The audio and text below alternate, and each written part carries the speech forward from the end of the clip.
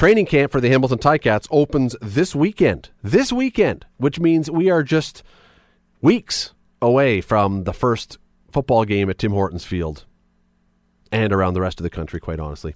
Here to chat a little Ticat football, Drew Edwards, the Spectator beat writer, the author of Scratching Post, the owner and operator and whatever else of 3 Down Nation. Drew, have I forgotten anything? Chief bottle washer, I think it should be in there somewhere. We'll throw that in there as well. Your business card is going to be a fold-out soon. Exactly right. Ticat training camp opens on Sunday, and I think that it's probably kind of an understatement to say the biggest question mark that this team is going to have right now is at quarterback. Zach Collaros is not back from his screwed-up knee. Who do we have now as the leader to hold the fort while Collaros still recovers? Who's going to be that guy, do you think?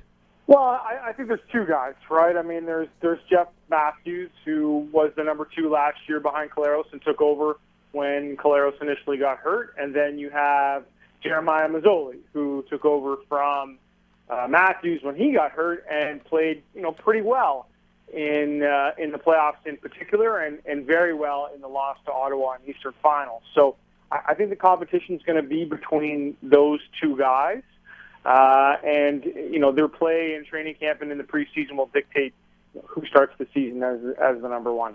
The interesting thing about those 2 guys, though, is they both, at times, and you refer to Mazzoli, how well he played in that playoff, they both had flashes of brilliance, and they both had moments that had fans like just wanting to pull their hair out because it just went sour.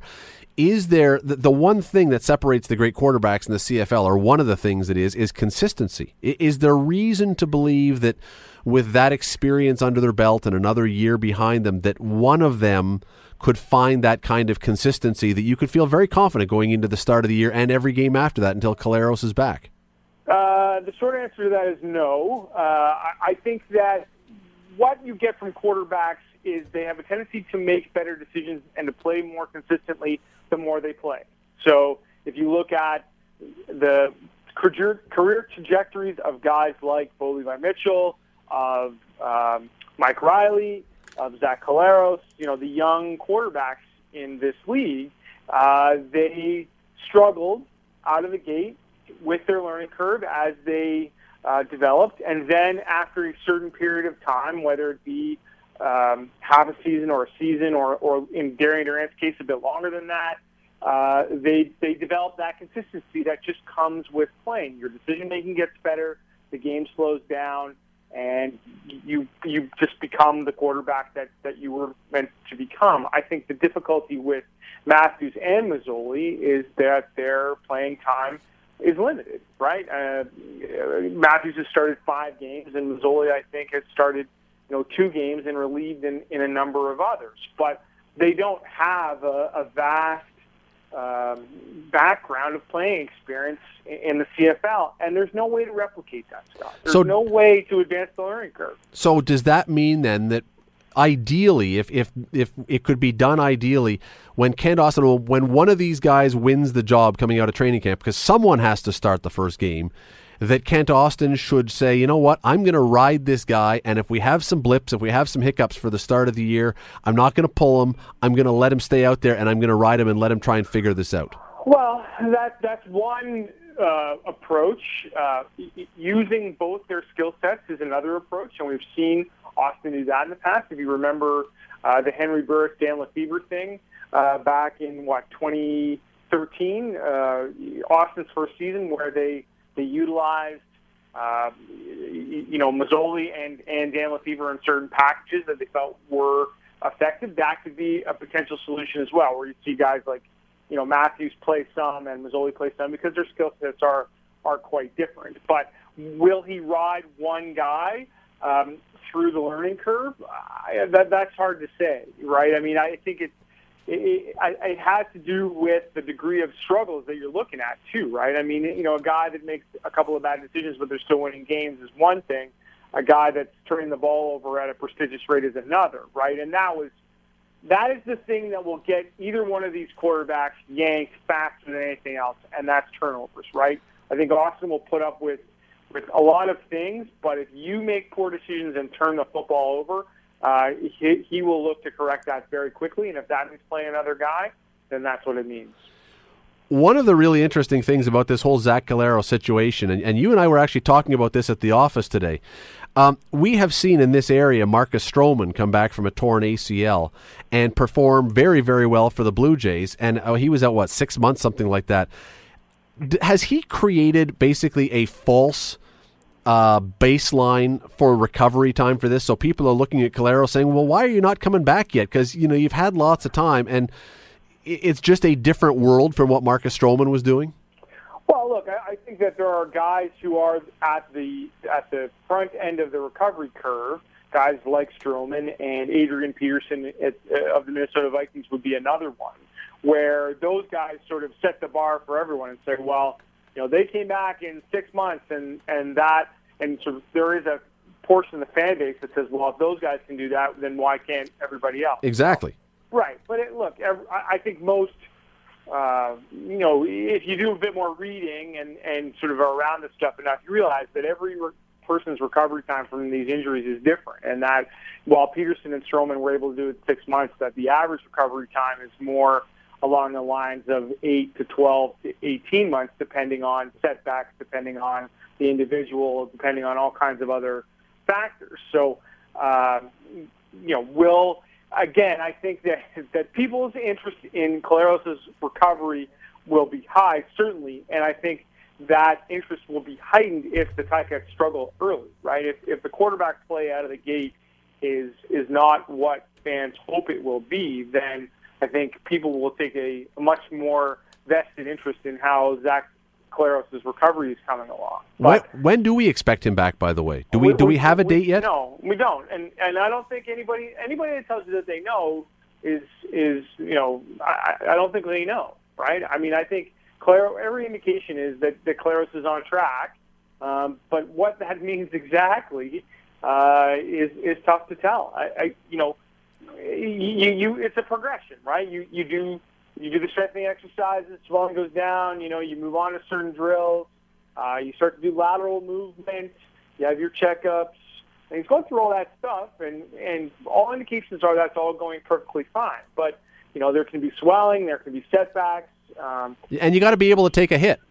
Right, exactly. And then once the physical part of it's done, then you have to get back into game shape, you have to practice, you have to get back into speed in that regard. Don't forget that Caleros' regular training regimen has been disrupted by this knee injury, right? So his normal routine of throwing and lifting and all the things he would do in the offseason, well, he hasn't been able to do any of that. So that's going to be a factor as well. And getting him up to speed in the game plan, they got a new offensive coordinator. I mean, there's all kinds of different moving parts involved in bringing a guy back from an injury like this. So anybody that says, well, Caleros is going to be back, the third week of August, I mean, I don't think anybody can say that. He's going to be back when he's back. And there could be a setback at any time. There could be swelling at any time. There could be any number of things that could derail or delay the recovery process.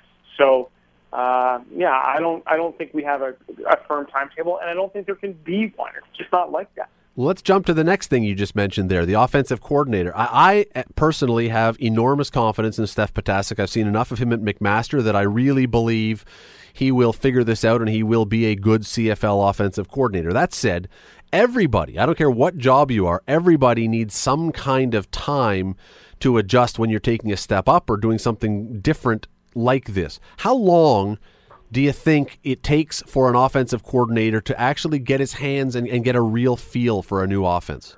Well, this situation is very unique, Scott, in the sense that most offensive coordinators that come into a situation bring their own offense and their own offensive philosophy with them, right? And then they work with the head coach and the personnel that they have and the staff that they have, and then they implement that philosophy, right? And most coordinators at the professional level, that's how it operates. But that's not the situation. Caleros. Potasic is coming into a situation where the offensive system is already built and installed, and he's got to learn that system. And in fact, the quarterbacks and all the veteran players, they'll all be further ahead in the learning curve than Potasic in some respects as he gets up to speed on this. So it's a pretty unique situation in that he's got to learn an offensive system in order to become the true offensive coordinator.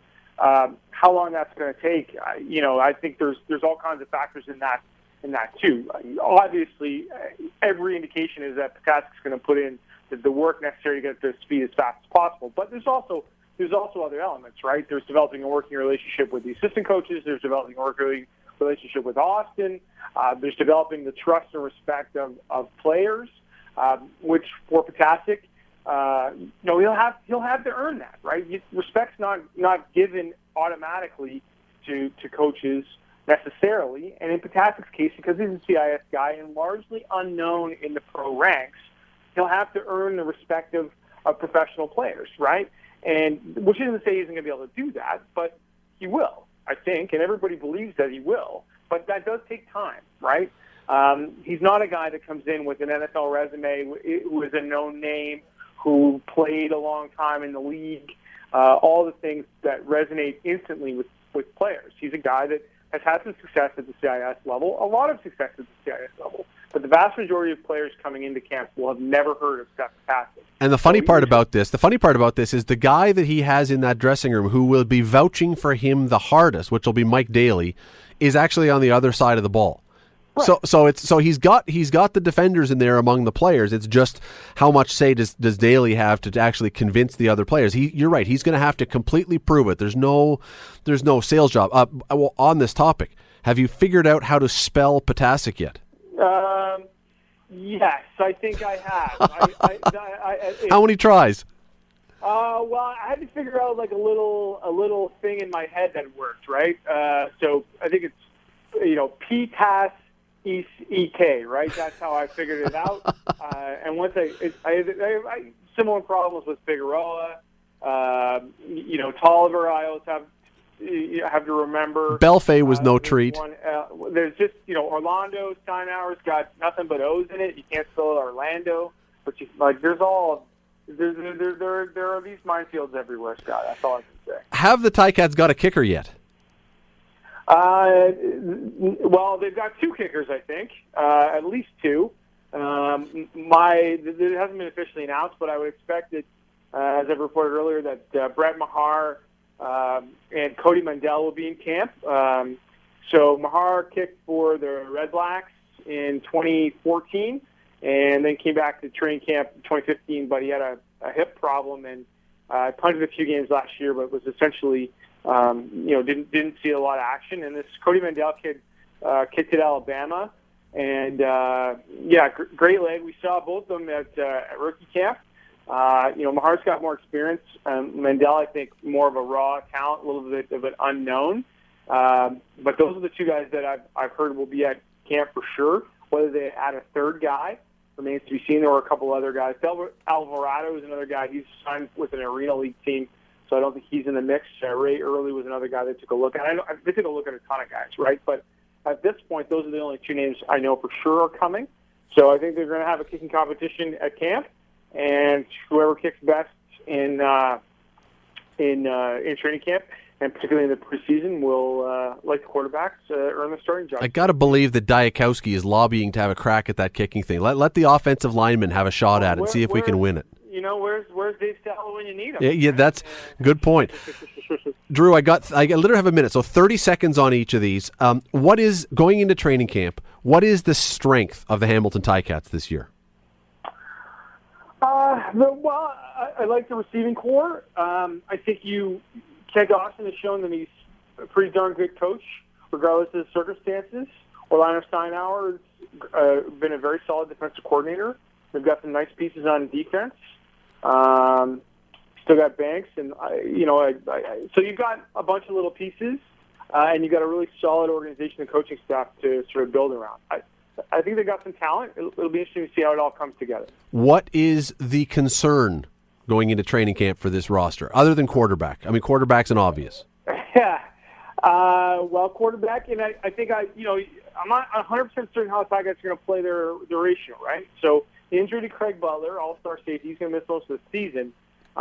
Means the Tigers got to figure out where they're going to start 7 Canadians. We know they're going to start 3 on the offensive line, and we know they're going to start Ted Laurent. That's 4.